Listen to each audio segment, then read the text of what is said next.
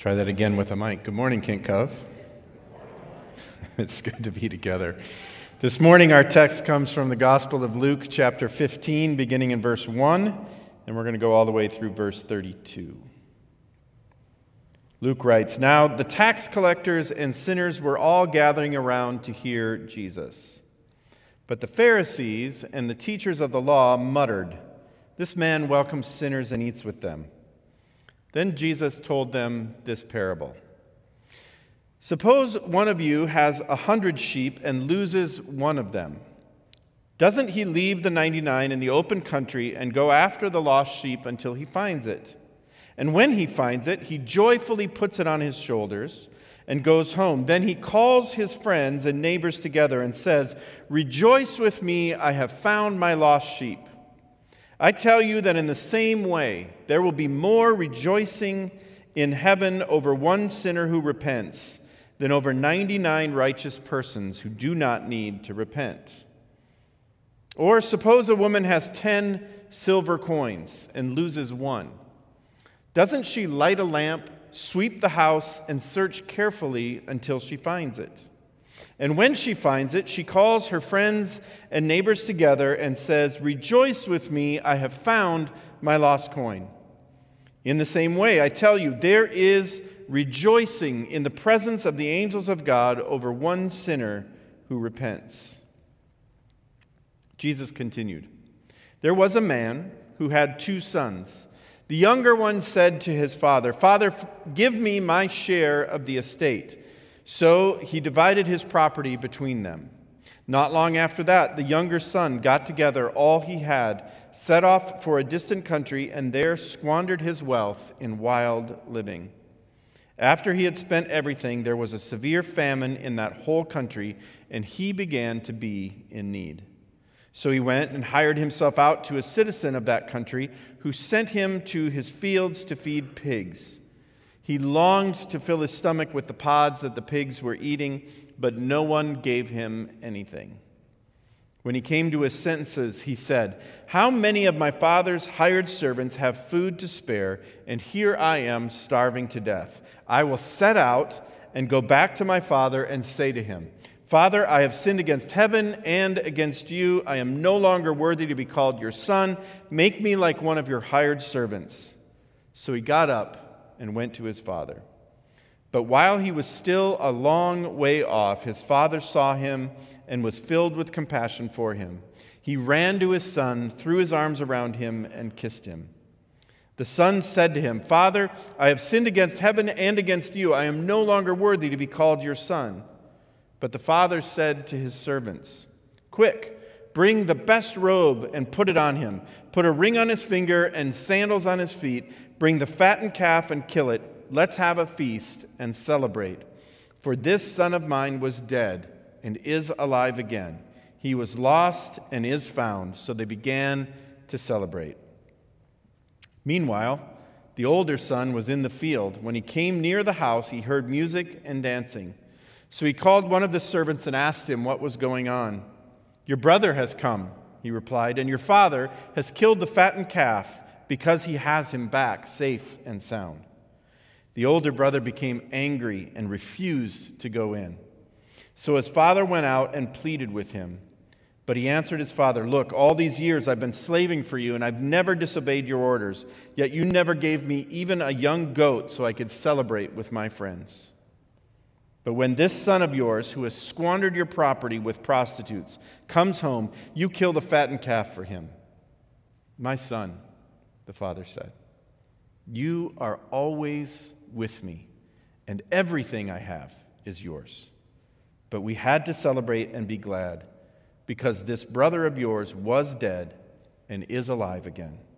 He was lost and is found.'" Please join me in prayer. Bless us this day, O Lord, with vision. May this place be a sacred place, a telling space, where heaven and earth meet. Amen. Well, this morning we continue our journey through Lent and our journey with Jesus towards Jerusalem in what is known in Luke as the travel narrative. So these are all stories that are told as Jesus is heading towards Jerusalem and towards his passion. And so as I was thinking about that, I remembered that I had come across this story a while back that is travel related. So I saw this headline when I was on the interwebs, and it grabbed my attention because it said, "Man leaves wife at petrol station for 6 hours." I thought, okay, this is going to be interesting. So apparently, there was a gentleman and this happened in Italy. His wife and his young child, they were on vacation, traveling home to Germany, and they stopped at a service station for gas, and he got out, got the gas, got back in, took off, and left his wife behind and did not realize it. When I first read that, I thought, oh, dude's in some trouble. But as you read the story, basically what happened was apparently the wife had been sitting in the back with the young child. The husband didn't know that she had gotten out to use the restroom, and he took off without her. Lame excuse, but there you go. He traveled for quite a while.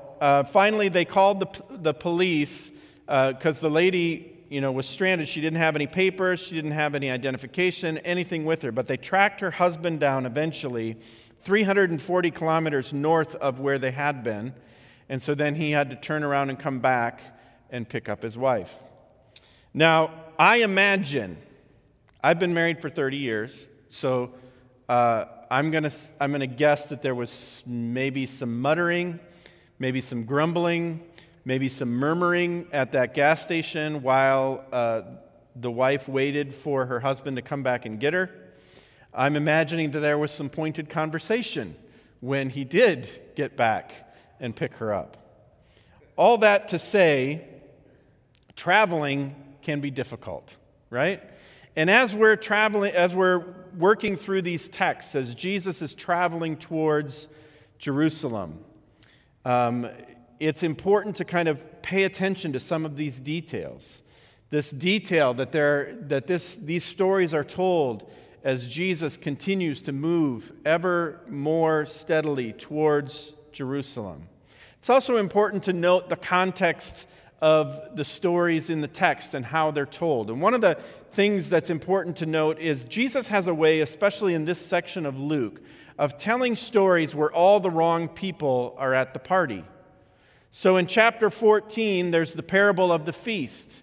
This is that parable where Jesus tells about the guy who's going to throw a great party, and he goes and he invites all the right people. They all turn him down for all these lame reasons. So he tells his servants, go out and get the broken and the lame, compel them to come in. And so then his feast is filled, but it's filled with all the wrong people, right? And so then as we come to this section of text, we hear that the Pharisees and the teachers of the law are not happy about the company that Jesus is keeping. The text tells us that they were murmuring or muttering, that this man welcomes sinners and eats with them. Now that word muttering is an important word because it's a callback to the Old Testament story. It's a callback specifically to the Exodus.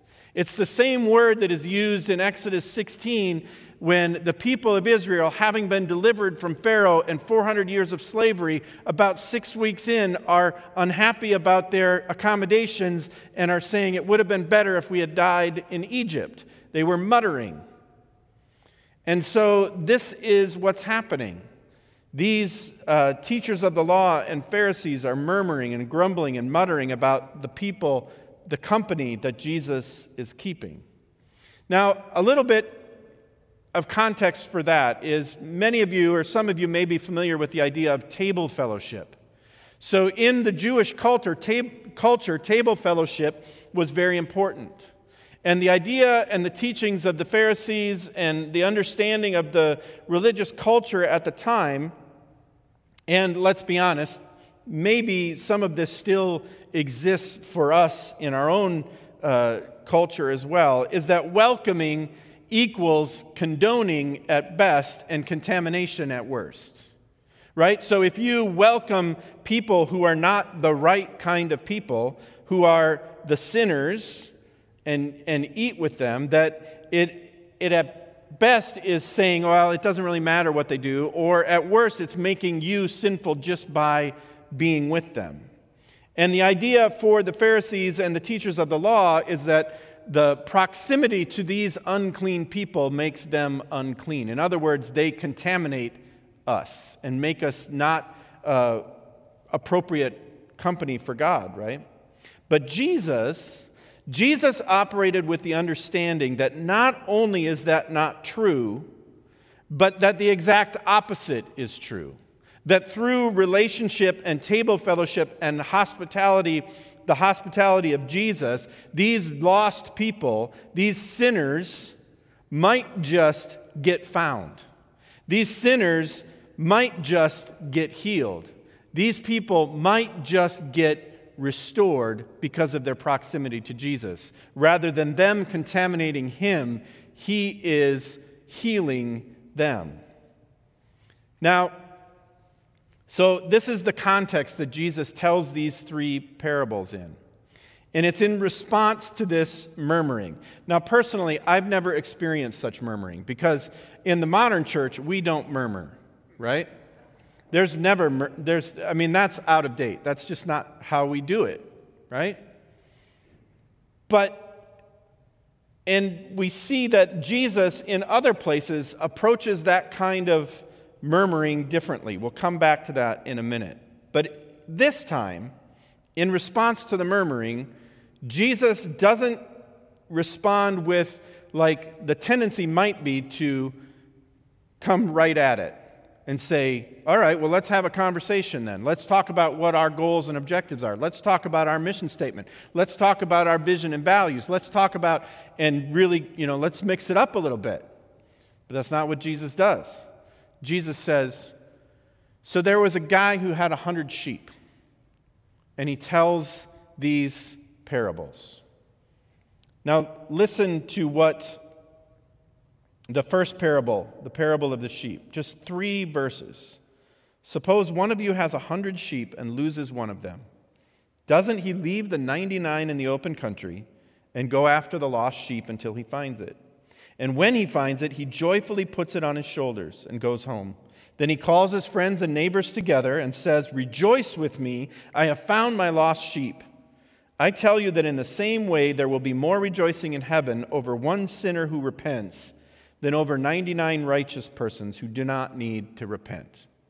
So Jesus serves up in this short parable, notice on the Pharisees and the teachers of the law, that God is very much concerned with finding those lost people.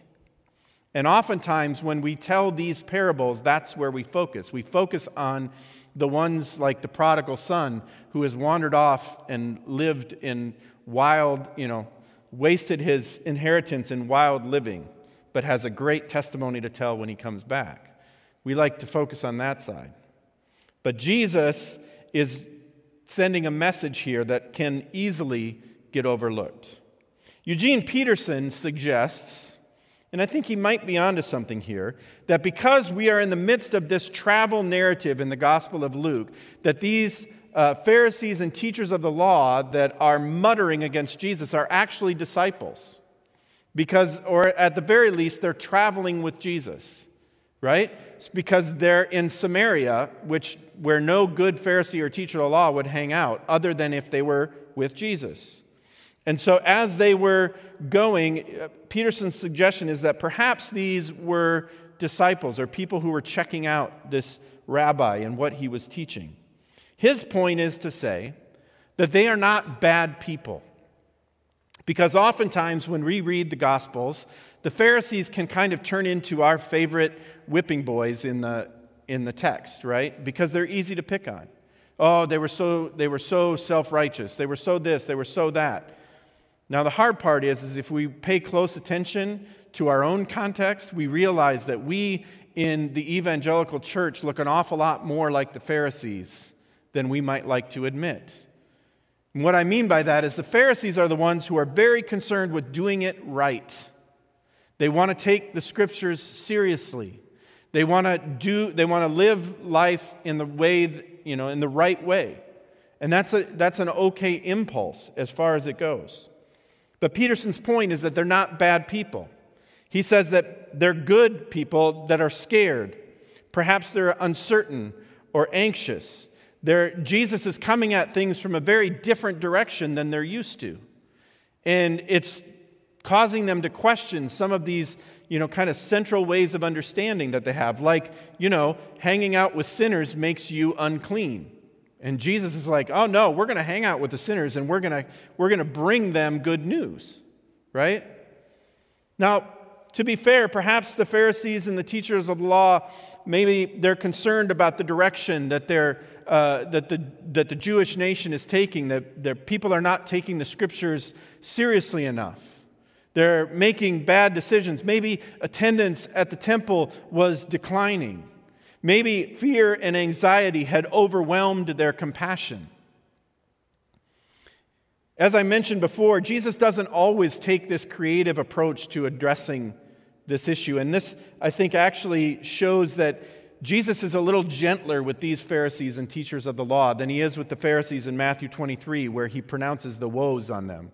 If you ever want to see Jesus light somebody up, that's where you want to go, Matthew 23. Here's a little taste.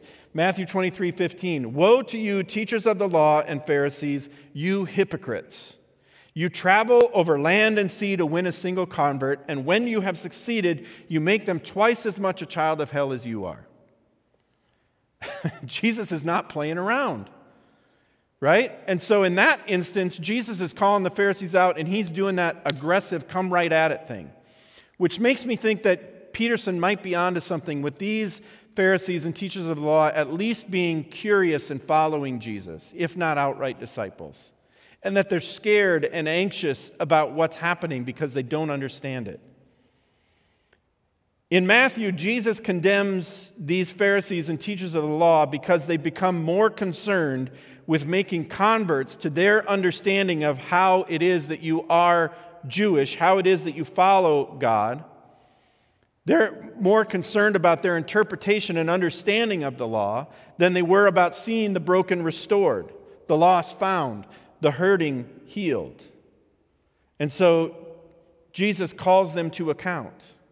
And perhaps as he tells these stories, in fact, I'm certain that as he tells these stories and as the three of them hang together, the lost coin, the lost sheep, and the lost sons, we start to see Jesus play some themes that are important for the Pharisees to understand. These three stories draw the listener in, and as they continue, we begin to experience the joy that Jesus is talking about, that God has over seeing the lost found and restored to relationship. As one Covenanter, Carl Olson, years ago wrote, the kingdom of God is a party, and everyone is invited.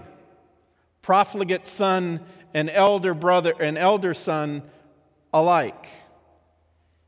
Lost or tax collector and sinner and Pharisee and teacher of the law are all invited to the table. One of the things that struck me as I looked at these three parables as a unit, oftentimes we break these parables out, right? We'll look at one at a time. And there's a wealth of stuff in them and images and all that kind of stuff, but they really hang as a unit. And there's some things that are really interesting about that. The first is that we see an escalating intensity of loss in these three parables, right? The first parable, it's if you're into numbers, I think I did these right, I'm not a math guy, it's 1%, 1 out of 100, right? The second one, it's 10%, 1 out of 10. The last one, it's 100%, because both sons are lost. But the intensity of the loss does not equal the intensity of the search. Did you notice that? If you think about the parables, the 1 out of 100, the shepherd leaves the 99, puts them all at risk to go find the one that's lost. And when he finds them, he throws a party because he's so excited that he has the 1 out of the 100. Then the woman loses 1 coin out of 10, And she basically, it says that she lights a lamp and sweeps her house. I would paraphrase that as she tears the house apart looking for her coin, right? It's like that when you lose your keys or whatever, and you're pulling cushions, and she tears the house apart to find this coin. And when she finds it, she throws a party because she's so overjoyed that the lost is found. Then you get to the kind of the big climax of the story, the prodigal son. And the way we always, maybe tell the story is we always focus on that prodigal son. That's, the name of the parable is usually the prodigal son. I would say a better name might be the lost sons or the waiting father, because it's not just the prodigal son who's lost, and that's what the story communicates. But what does the father in that story do? With the prodigal son, he doesn't go to the far-off country searching for him. He doesn't tear apart his house. He simply waits and watches. I think it's a great lesson for us as we think about the way that God works, that he takes different approaches in different situations. And so a word to those of you, because I recognize that oftentimes there are those among us who are experiencing that kind of loss. The kind of loss where someone close to us is wandering or lost or hurting or whatever it might be, and we're just not sure how to help. And sometimes the impulse to go out and search for them is so strong. But I think there's a lesson for us in what the waiting father does in waiting. It reminded me of a scene from one of my favorite American short stories, A River Runs Through It. The movie adaptation of this movie is one of my favorite movies, and there's a scene where the reverend in the story, Reverend McLean, Presbyterian minister in Montana, 2 sons, the elder brother is the allusions are there, right, to this parable. And the younger son is having a hard time. He's lost. And in the movie, Reverend McLean gives a sermon, and he says this: each one of us here today will at one time in our lives look upon a loved one who is in need and ask the same question. We are willing to help, Lord, but what, if anything, is needed? For it is true we can seldom help those closest to us. Either we don't know what part of ourselves to give, or, more often than not, the part we have to give is not wanted. And so it is those we live with and should know who elude us. But we can still love them. We can love completely without complete understanding. So a word to those of you who are in that situation. Love completely, even though you don't understand. Take a lesson from the waiting father and just wait and watch and be willing to receive when they come home. As we look at these parables, the beauty of the good news of Jesus is that it is for everyone. It is for both the son who wanders off as much as it is the son who stomps off to the front porch and refuses to come into the party. Right? You see, Jesus is telling these parables to this group of Pharisees and teachers of the law who are upset with his behavior and who he is welcoming. And you get the sense that they very clearly are not lost. And they know they are not lost. In fact, not only are they not lost, but they don't lose things. And they're not just going to stand here and watch while Jesus goes wandering off looking for all these lost people.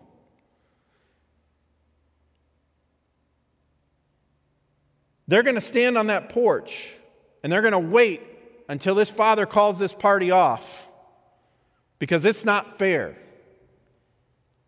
And Jesus is telling this parable so that they might have their eyes open and be drawn in and realize that they are just as far away from the Father as the wandering son was, as the son who went off to the far country was. They are just as lost. The 99 are just as lost as the one. The 9 are just as lost as the one. We're all lost, and we're all in need of that restoration that Jesus offers. And that is, friends, the good news. That is why Jesus invites us to the table. He invites us to the table and he says, "Welcome to the feast." Whether you are the son who wandered to the far-off land or whether you're the elder brother standing on the porch, please come into the party. You'll notice that in the parable, it's brilliant how Jesus closes it, right? We don't know if that son ever decided to join the party or not, even though it was all his. And so, friends, I invite you to consider that as we come to the table. Please join me in prayer. Gracious God, we thank you that you don't wait for us to get our lives figured out. Whether they're a mess or whether everything is in its place, God, help us to recognize our lostness and open our hearts to you. Amen. A couple of things as we come to the table. I invite you to, if you're at home, have your elements with, and if you're in the room, you receive the elements as you came in. Please hold on to those. We will take those together as one body, and I will make that clear as we get to that point. It is now our sacred privilege to celebrate the sacrament of the Lord's Supper. All who humbly put their trust in Christ and desire his help that they may lead a holy life, all who are truly sorry for their sins and would be delivered from them, all who would walk in love with their neighbors and intend to live a new life, following the commandments of God and walking from now on in his holy ways, are invited to draw near with faith and to receive this holy sacrament. Brothers and sisters, come to this sacred table, not because you must, but because you may. Come to testify not that you are righteous, but that you sincerely love our Lord Jesus Christ and desire to be his true disciples. Come not because you are strong, but because you are weak. Not because you have any claim on the grace of God, but because in your frailty and sin you stand in constant need of his mercy and help. Come, not to express an opinion, but to seek God's presence and to pray for the Spirit. Please join me in prayer. Most merciful God, we confess that we have sinned against you in thought, word, and deed, by what we have done and by what we have left undone. We have not loved you with our whole heart. We have not loved our neighbors as ourselves. We are truly sorry, and we humbly repent. For the sake of your Son, Jesus Christ, have mercy on us and forgive us, that we may delight in your will and walk in your ways, to the glory of your name. Amen. Receive these words of assurance. If we confess our sins, God is faithful and just to forgive us our sins and to cleanse us from all unrighteousness. May Almighty God have mercy on us, forgive us all our sins through our Lord Jesus Christ, strengthen us in all goodness, and by the power of the Holy Spirit, keep us in eternal life. Amen. Let us now confess our faith in the words of the Apostles' Creed. I believe in God the Father Almighty, maker of heaven and earth, and in Jesus Christ, his only Son, our Lord, who was conceived by the Holy Spirit and born of the Virgin Mary, suffered under Pontius Pilate, was crucified, dead, and buried. He descended into hell. The third day he rose again from the dead. He ascended into heaven and sitteth on the right hand of God the Father Almighty. From thence he will come to judge the living and the dead. I believe in the Holy Spirit, the holy Christian church, the communion of saints, the forgiveness of sins, the resurrection of the body, and the life everlasting. Amen. Hear the words of our Lord Jesus Christ as they were delivered by the Apostle Paul.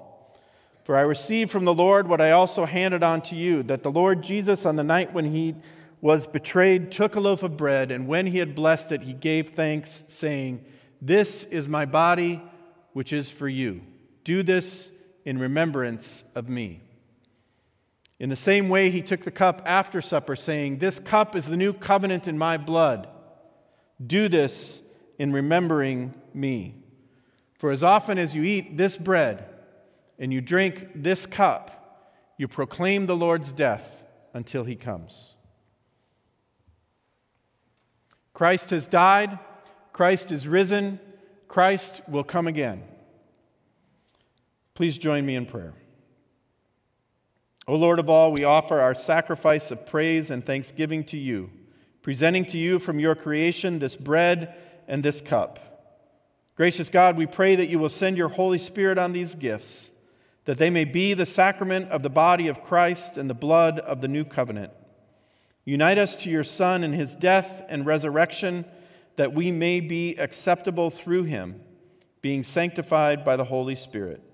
In the fullness of time, put all things in subjection under your Christ, and bring us to that heavenly feast where with all your saints we will be gathered in glory everlasting through Jesus Christ our Lord, the firstborn of all creation, the head of the church, and the author of our salvation. By him and with him and in him, in the unity of the Holy Spirit, all honor and glory is yours, Almighty Father, now and forever. Amen. Let us pray in the words that our Savior taught us. Our Father, who art in heaven, hallowed be your name. Thy kingdom come, thy will be done, on earth as it is in heaven. Give us this day our daily bread, and forgive us our sins as we forgive those who sin against us. And lead us not into temptation, but deliver us from evil. For thine is the kingdom, and the power, and the glory forever. Amen. Is not the bread which we break a participation in the body of Christ? Is not the cup we drink a participation in the new covenant in the blood of Christ? The gifts of God for the people of God. Eat and drink with thanksgiving.